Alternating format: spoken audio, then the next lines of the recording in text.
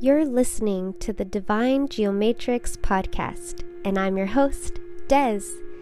In the Divine Matrix, I have created a safe place for all souls to grow in love and spirituality.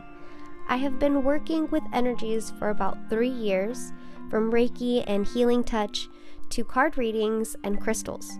I'm known as a spiritual light worker to assist in the healing process of our collective. Here, we talk about tips and tricks to self-healing and channel guidance from above using oracle cards. If you're waking up and need a safe place to grow, then you found your spot. I'll be here every week, so join me on channeling the messages from above and opening up our third eye to ascend to a higher vibration.